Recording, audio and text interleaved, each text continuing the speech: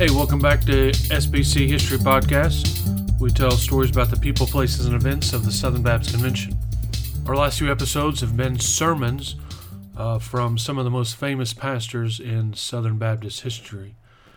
And today's going to be no different as we look towards the convention in Anaheim in June 2022.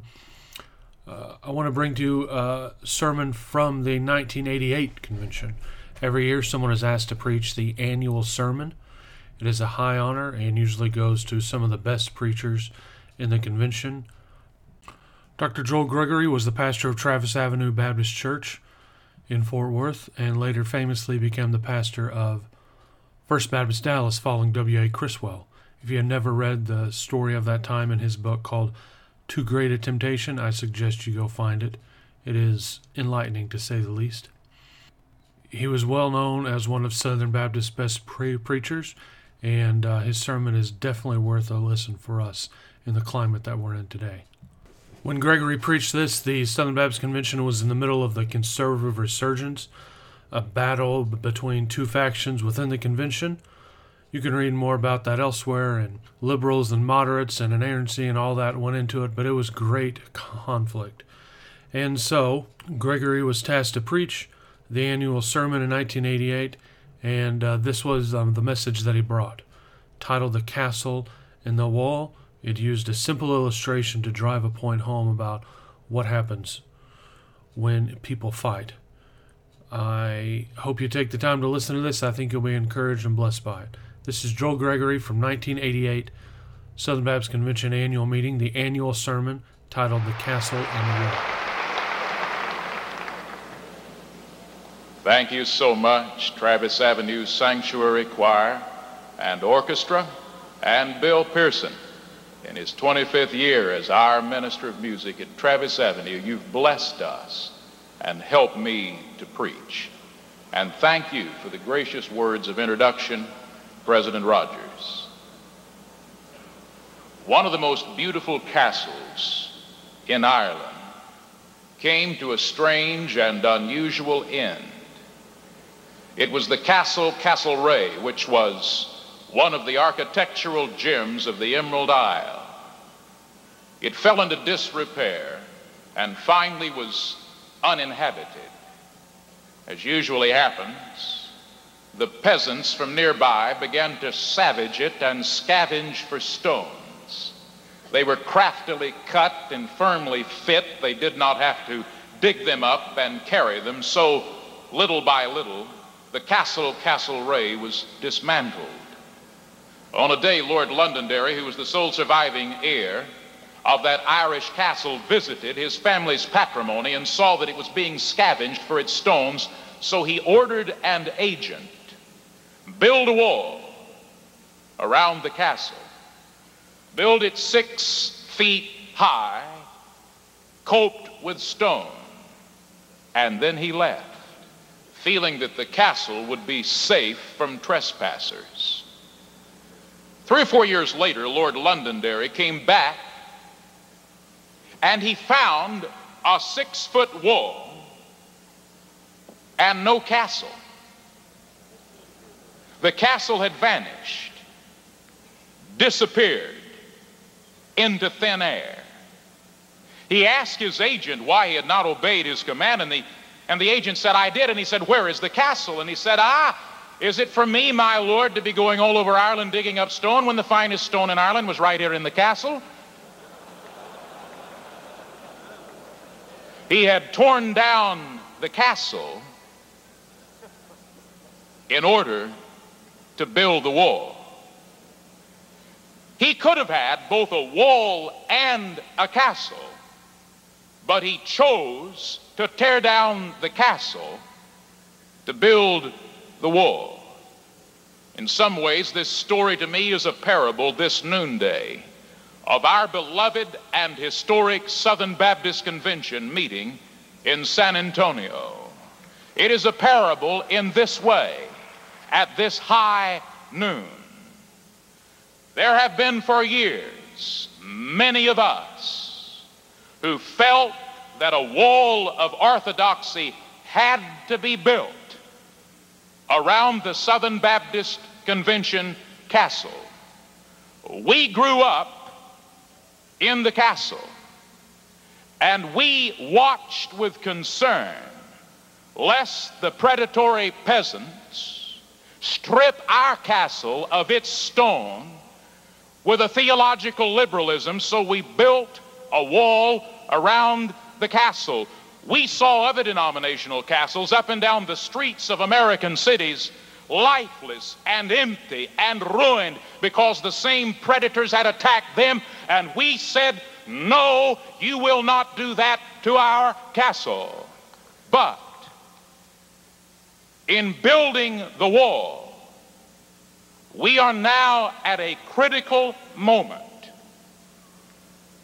In the more than 140 years of our denomination's history, for we must not both build the wall and tear down the castle, or we will be in the ridiculous position of Lord Londonderry, who came back and found a wall without a castle.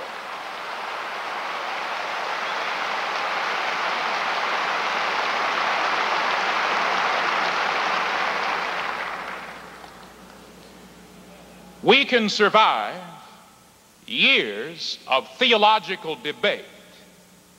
We are not good for many more months of the present level of personal animosity in our midst.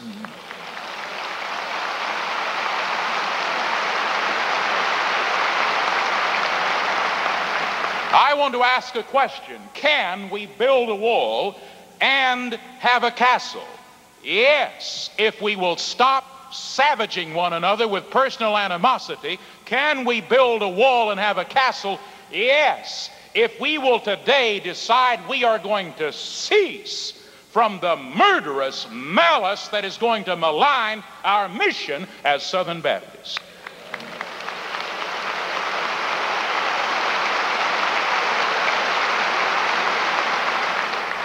We can have the wall and the castle if we turn from personal animosity and imitate the kindness and forgiveness of God. Would you open his word with me to Ephesians chapter 4, verses 29 and following? A word written not to the world, but to the church. Do not let any unwholesome talk come out of your mouths, but only what is helpful for building others up according to their needs, that it may benefit those who listen. And do not grieve the Holy Spirit of God, with whom you were sealed for the day of redemption. Get rid of all bitterness, rage, and anger, brawling, and malice. Be kind and compassionate one to another, forgiving each other, just as in Christ God forgave you. Be imitators of God. We can build a wall and keep the castle if we consecrate our conversation. Ephesians 4:29 has a prohibition and an admonition. The prohibition in the Authorized Version is very clear. Let no corrupt communication come out of your mouth. The admonition is, speak only those things which build up and edify and minister grace. There's an absolute prohibition. Let no corrupt communication come out of your mouth. Now, we know that means anything that's vulgar, obscene, or profane, but we Baptists cannot therefore be comfortable because of that, for it means more than that. That word corrupt means anything that is diseased or disgusting, that is worn or worthless, that is rotten or is scurrilous. In these kind of days, we need to be careful that what is born, conceived in our mind, is not given birth on our tongue, that what tries to tackle our tongue to get out of our mouth, we do not let out of our mouth, that what cries for release from inside of us, we do not speak, And what would ram its way through our lips and our teeth, we do not say because we believe the Word of God when it says, let no corrupt communication come out of your mouth. I look back over the decade of this controversy and I think of the words. And if you hear me speaking unilaterally, you're not hearing me, because every word I'm saying today is under God a bilateral word to every one of us. I think of the words. They have become slogans, watchwords, battle cries, flashpoints, hot points. These words have sometimes erupted like volcanoes. They have taken on a life of their own. These words have sometimes divided us. They have goaded us and galvanized us. They've sometimes chained us and stained us. They've sometimes forged us together or forced us apart. Some have polluted us and some have adulterated us. They've been on platforms. They've been in printed pages. And if we do not say this year in San Antonio, we will begin to let no corrupt communication come out of our mouth. We may build a wall, but we will lose the castle.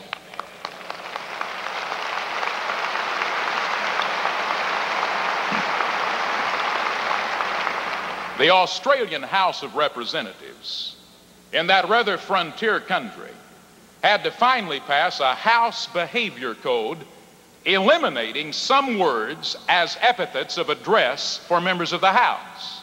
Those words included blood drinker, cad, cur, gas bag, ignoramus, lapdog, mendacious mongrel, miserable body snatcher, rat, sewer rat, and slimy reptile. I suppose that if the Australian House of Representatives, a secular assembly, said, we will temper and chasten our speech, how much more a sacred assembly such as this of God's holy people?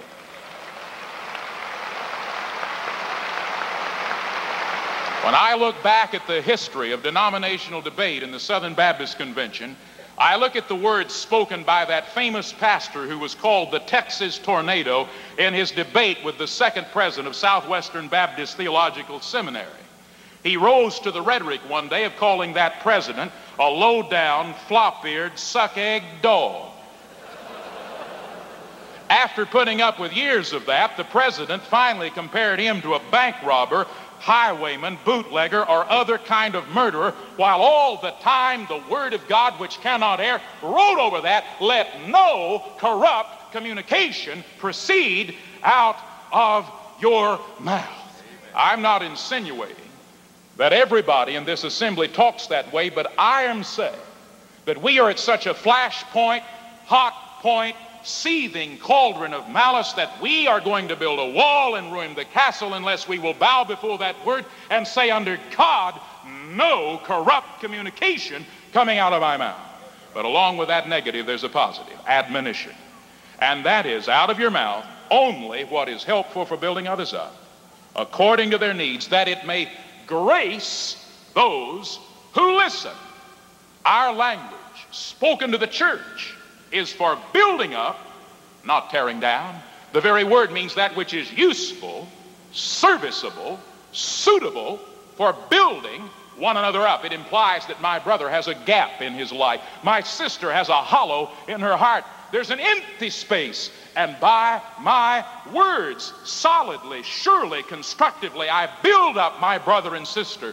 Brothers and sisters, what are we going to become when most of our language hounds us and hackles at us and hacks at us? And when instead of dignifying one another, we bedevil one another. Instead of lifting one another up and building one another, we belittle one another. Instead of edifying one another, we crucify one another. Our very words are supposed to be vehicles for the grace of Almighty God.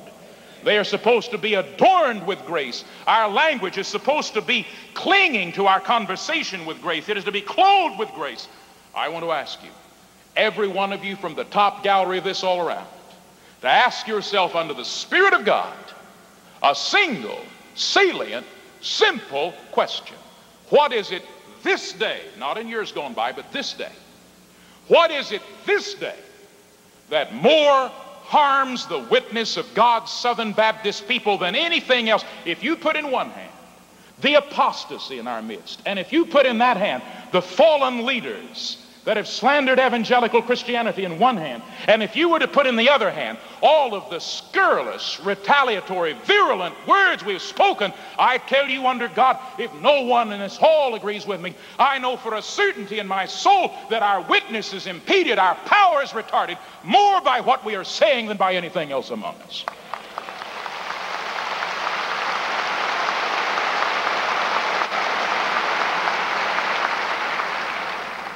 There is amidst of us a sullenness, a half-concealed resentment, an icy frigidity, a kind of ominous reticence, a smoldering bitterness that I see stalking the hallways even of this gathering.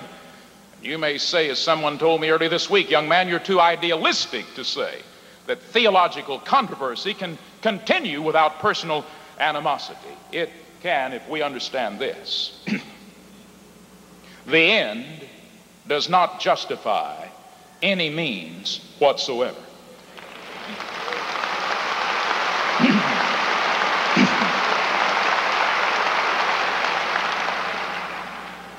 If you are a Southern Baptist institutionalist, that means your protection of your institution from others does not justify any kind of language you wish to use. And it means that if you are a conservative concerned with walling in the castle with orthodoxy, the end does not justify the means of any kind of language you would use.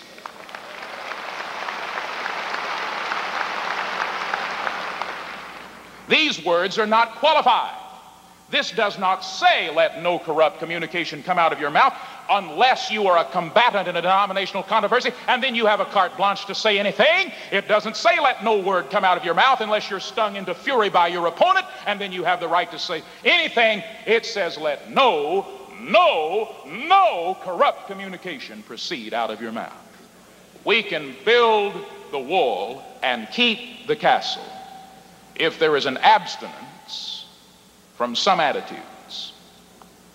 We Baptists are internationally known for our abstinence from certain beverages, but we need to recognize that there are imperatives and mandates and commands that are just as binding in the Word of God that call for an abstinence of certain attitudes.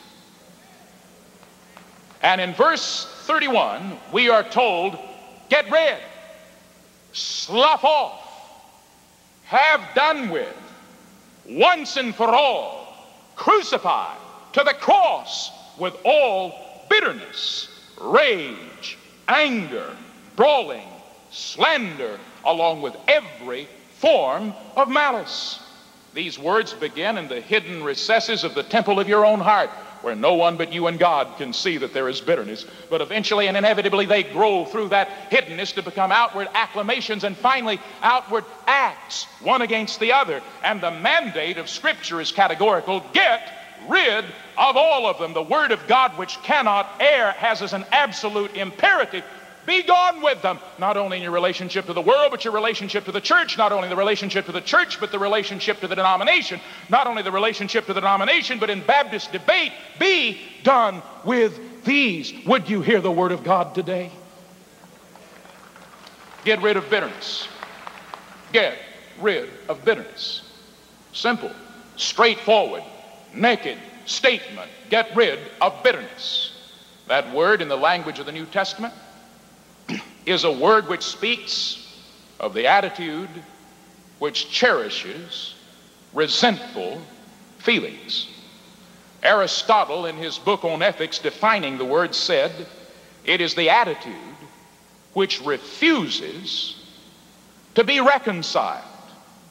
The apostle said, abstain from all of it, comprehensively the ocean of bitterness, and individually every stream and river and tributary that would flow into that ocean. Get rid of bitterness. When it's in your mind, slay it. The great gentleman general of the South, General Robert E. Lee, said concerning the North, with whom he was in a battle for the life or death of his nation, I have never cherished bitter or vindictive feelings toward them, nor have I failed to pray for them every day. Do you suppose that we as Southern Baptists might rise to the ethical level of a Civil War general and say we will not be bitter?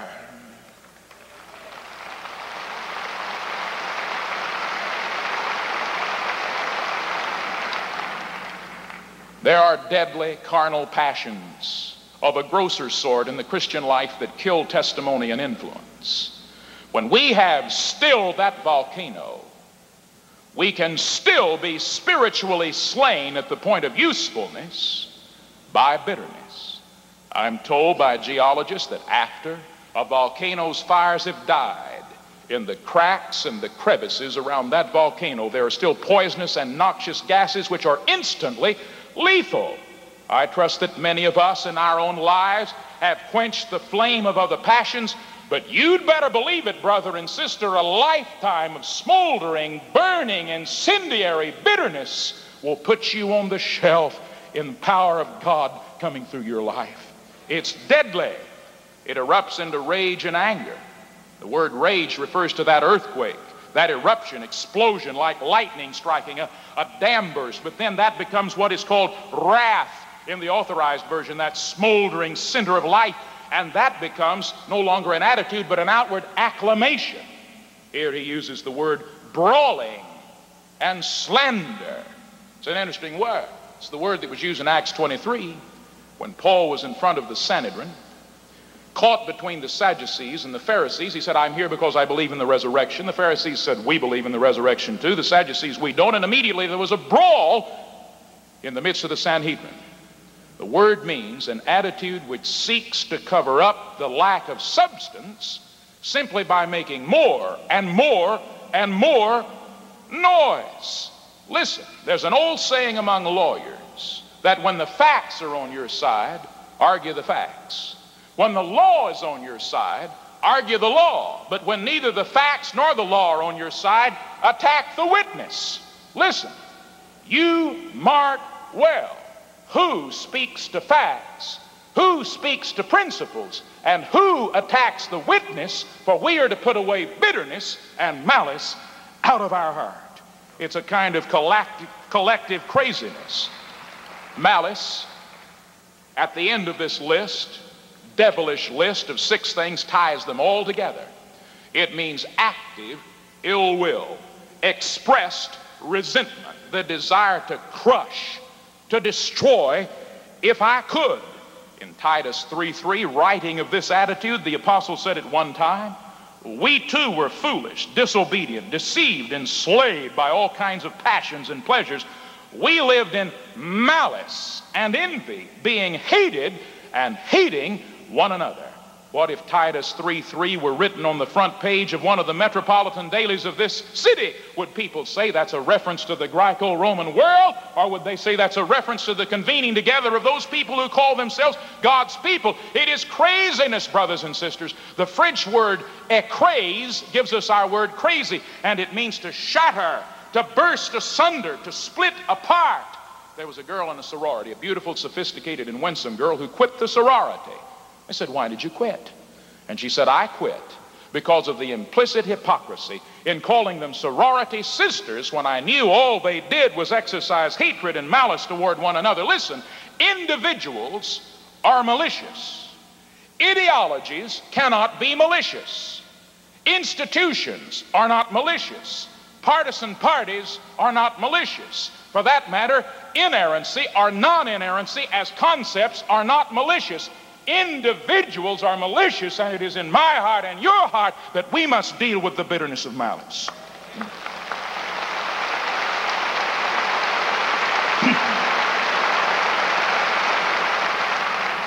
Edwin Markham lost a fortune. At age 60, he was broke and he became a poet. And having become a poet, he found that he got caught in the trap of lecturing on his poetry so that he lost his creativity.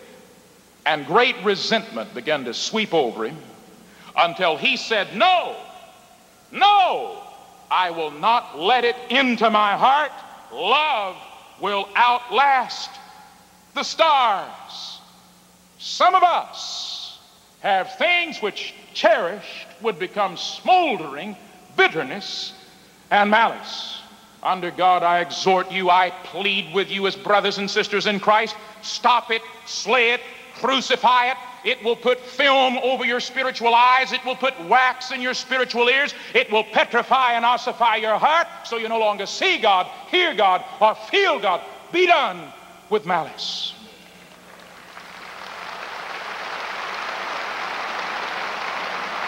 But finally, we will build the wall and keep the castle if we imitate God. Paul had earlier said, be imitators of me. Then he said, be imitators of me and of the Lord. But in this passage, unfortunately broken by a chapter division, he says, be imitators of God. There is a way to build a wall and keep a castle.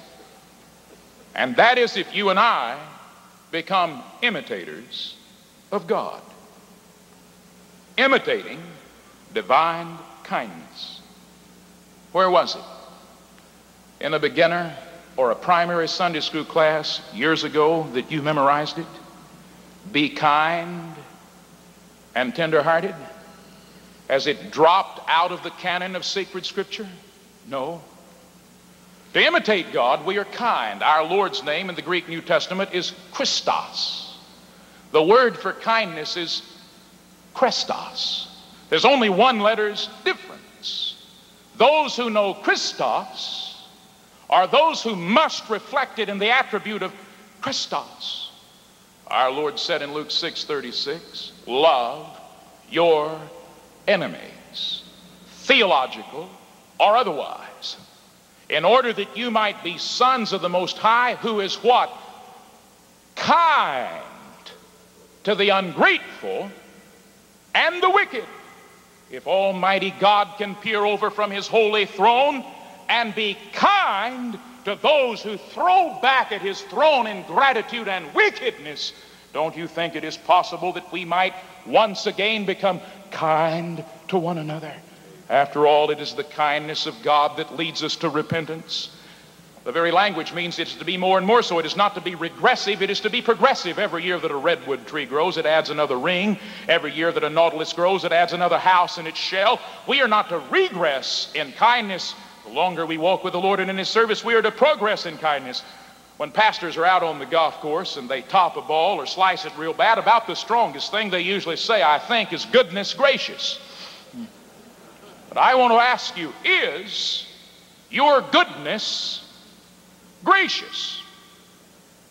Alice Palmer, the president of Wellesley College, spoke of Christians who were kind but cold. There is no intentional freezing, but there is an absence of the sunshine that melts and warms.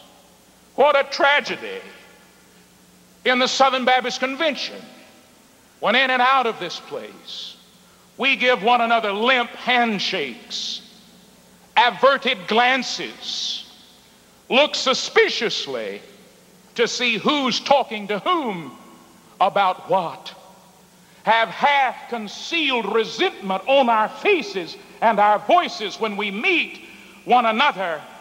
Can we not remember that everybody involved in this lives in a house with a mother and a father and a wife and boys and girls, and be kind to one another once again?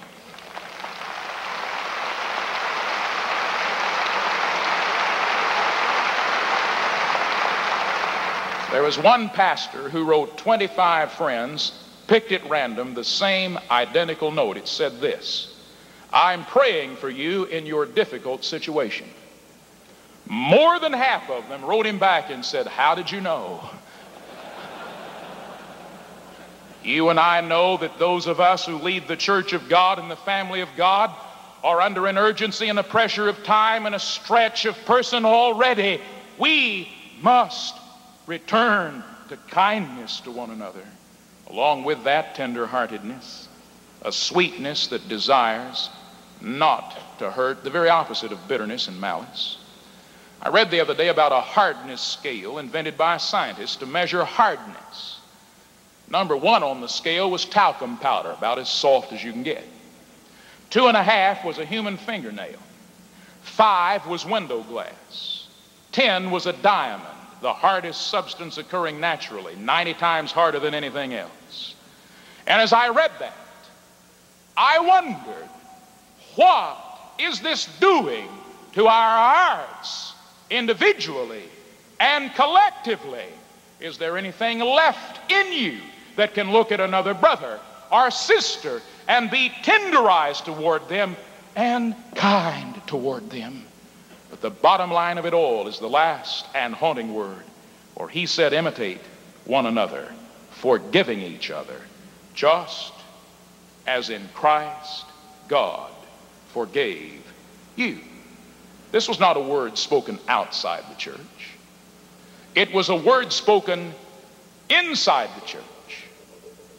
This did not say forgive one another unless you are involved in a world-class ethical, theological controversy, then you're exempted. It said forgive one another. I have sometimes said that among the most neglected words about salvation in the Southern Baptist vocabulary are Matthew 6, 14, and 15, where we are told absolutely, categorically, exclusively, if we forgive our brother his sins, our Heavenly Father forgives us. If we do not forgive our brother his sins, our Heavenly Father does not forgive us. I have been told by a partisan, not on one side, but on both sides of this controversy, the same thing. It's interesting how that sometimes happens, and this was the phrase, I have a long memory.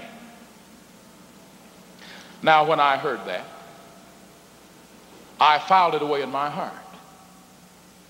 For I've heard that bilaterally. I have a long memory. Could I suggest this to you pastorally? When you stand in the presence of Almighty God, maker of heaven and earth, when you stand before that one to whom every secret is known, from whom no heart is closed, from whom every man is an open book, when you stand in the presence of the holiness and the light of his throne, the last thing in eternity you want him to tell you is, I have a long memory.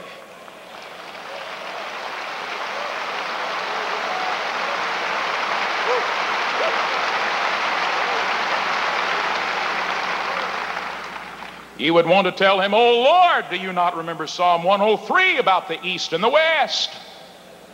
Do you not remember Micah 7 about burying it in the sea? You do not want him to hear him say, I have a long memory. But you understand this, according to the Dominical words of our Lord himself, if you have a long memory, you'd better start suffering from some holy amnesia before you stand in his presence.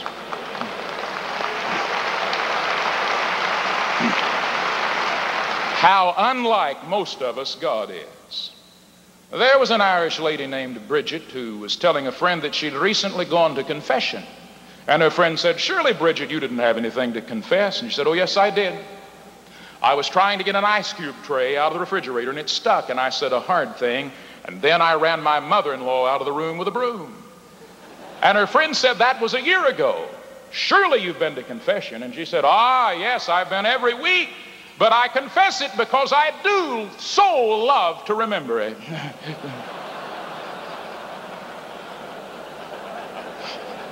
There is something in us that needs to stop loving to remember it. It has been said that if we do not learn history, we're doomed to repeat it. Martin Luther, the great German reformer, had a single disagreement with Ulrich Zwingli, the great Swiss reformer. They disagreed over the nature of the Lord's Supper. Martin Luther said, in the Lord's Supper elements there is the corporeal presence of Christ like fire in iron. Zwingli, more like a Baptist, said it's symbol, it's emblem. They got into a warfare of written words, and it escalated and escalated and escalated until Luther was calling the great Swiss expositor a devil, and he was giving it back to Luther in kind, until finally the federal government of that day made them meet in Marburg to settle it. Luther came to the table and Zwingli came to the table, and those 46-year-old men stood face to face. Luther wrote on the table in chalk, "This is my body," in Latin, and he wouldn't give an inch because that was his conviction, and he would not back down from his semi-Catholic view. On the other hand, Zwingli pleaded with him from the Baptist type viewpoint. Please hear me, listen. And on a Monday, those two giants stood before one another for the last time. Zwingli held out his hand for Christian brotherhood. They agreed on everything essential except that. And Martin Luther froze his hand by his side. And the Wittenbergers told the Swiss, "You do not belong to the Holy Communion of the Church." And I still think of Huldrych Zwingli. Philip Schaff says, with tears in his eyes, admiring Luther, holding out his hand, saying, "Give me the hand of brotherhood." When Zwingli was killed on the field of battle, it is recorded that Luther said he deserved it.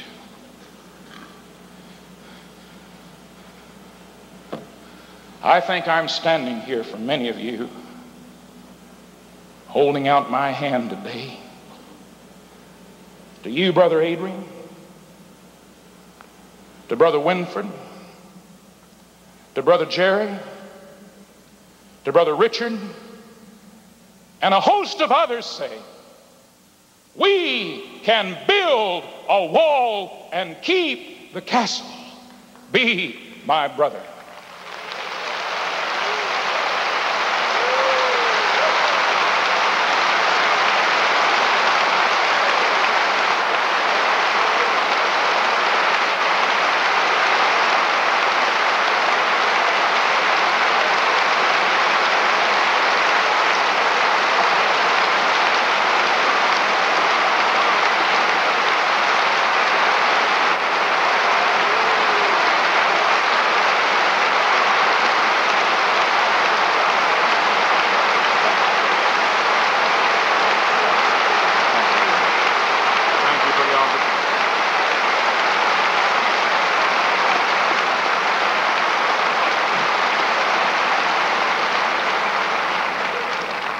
If you disagree with that, you disagree with this. Thank you, my brother, for a word to my heart, and I appreciate this message. As your president, and in the name of Jesus, I call upon every one of us to put into practice what we've heard, a prophetic message for Southern Baptists. Thank you, Joel Gregory.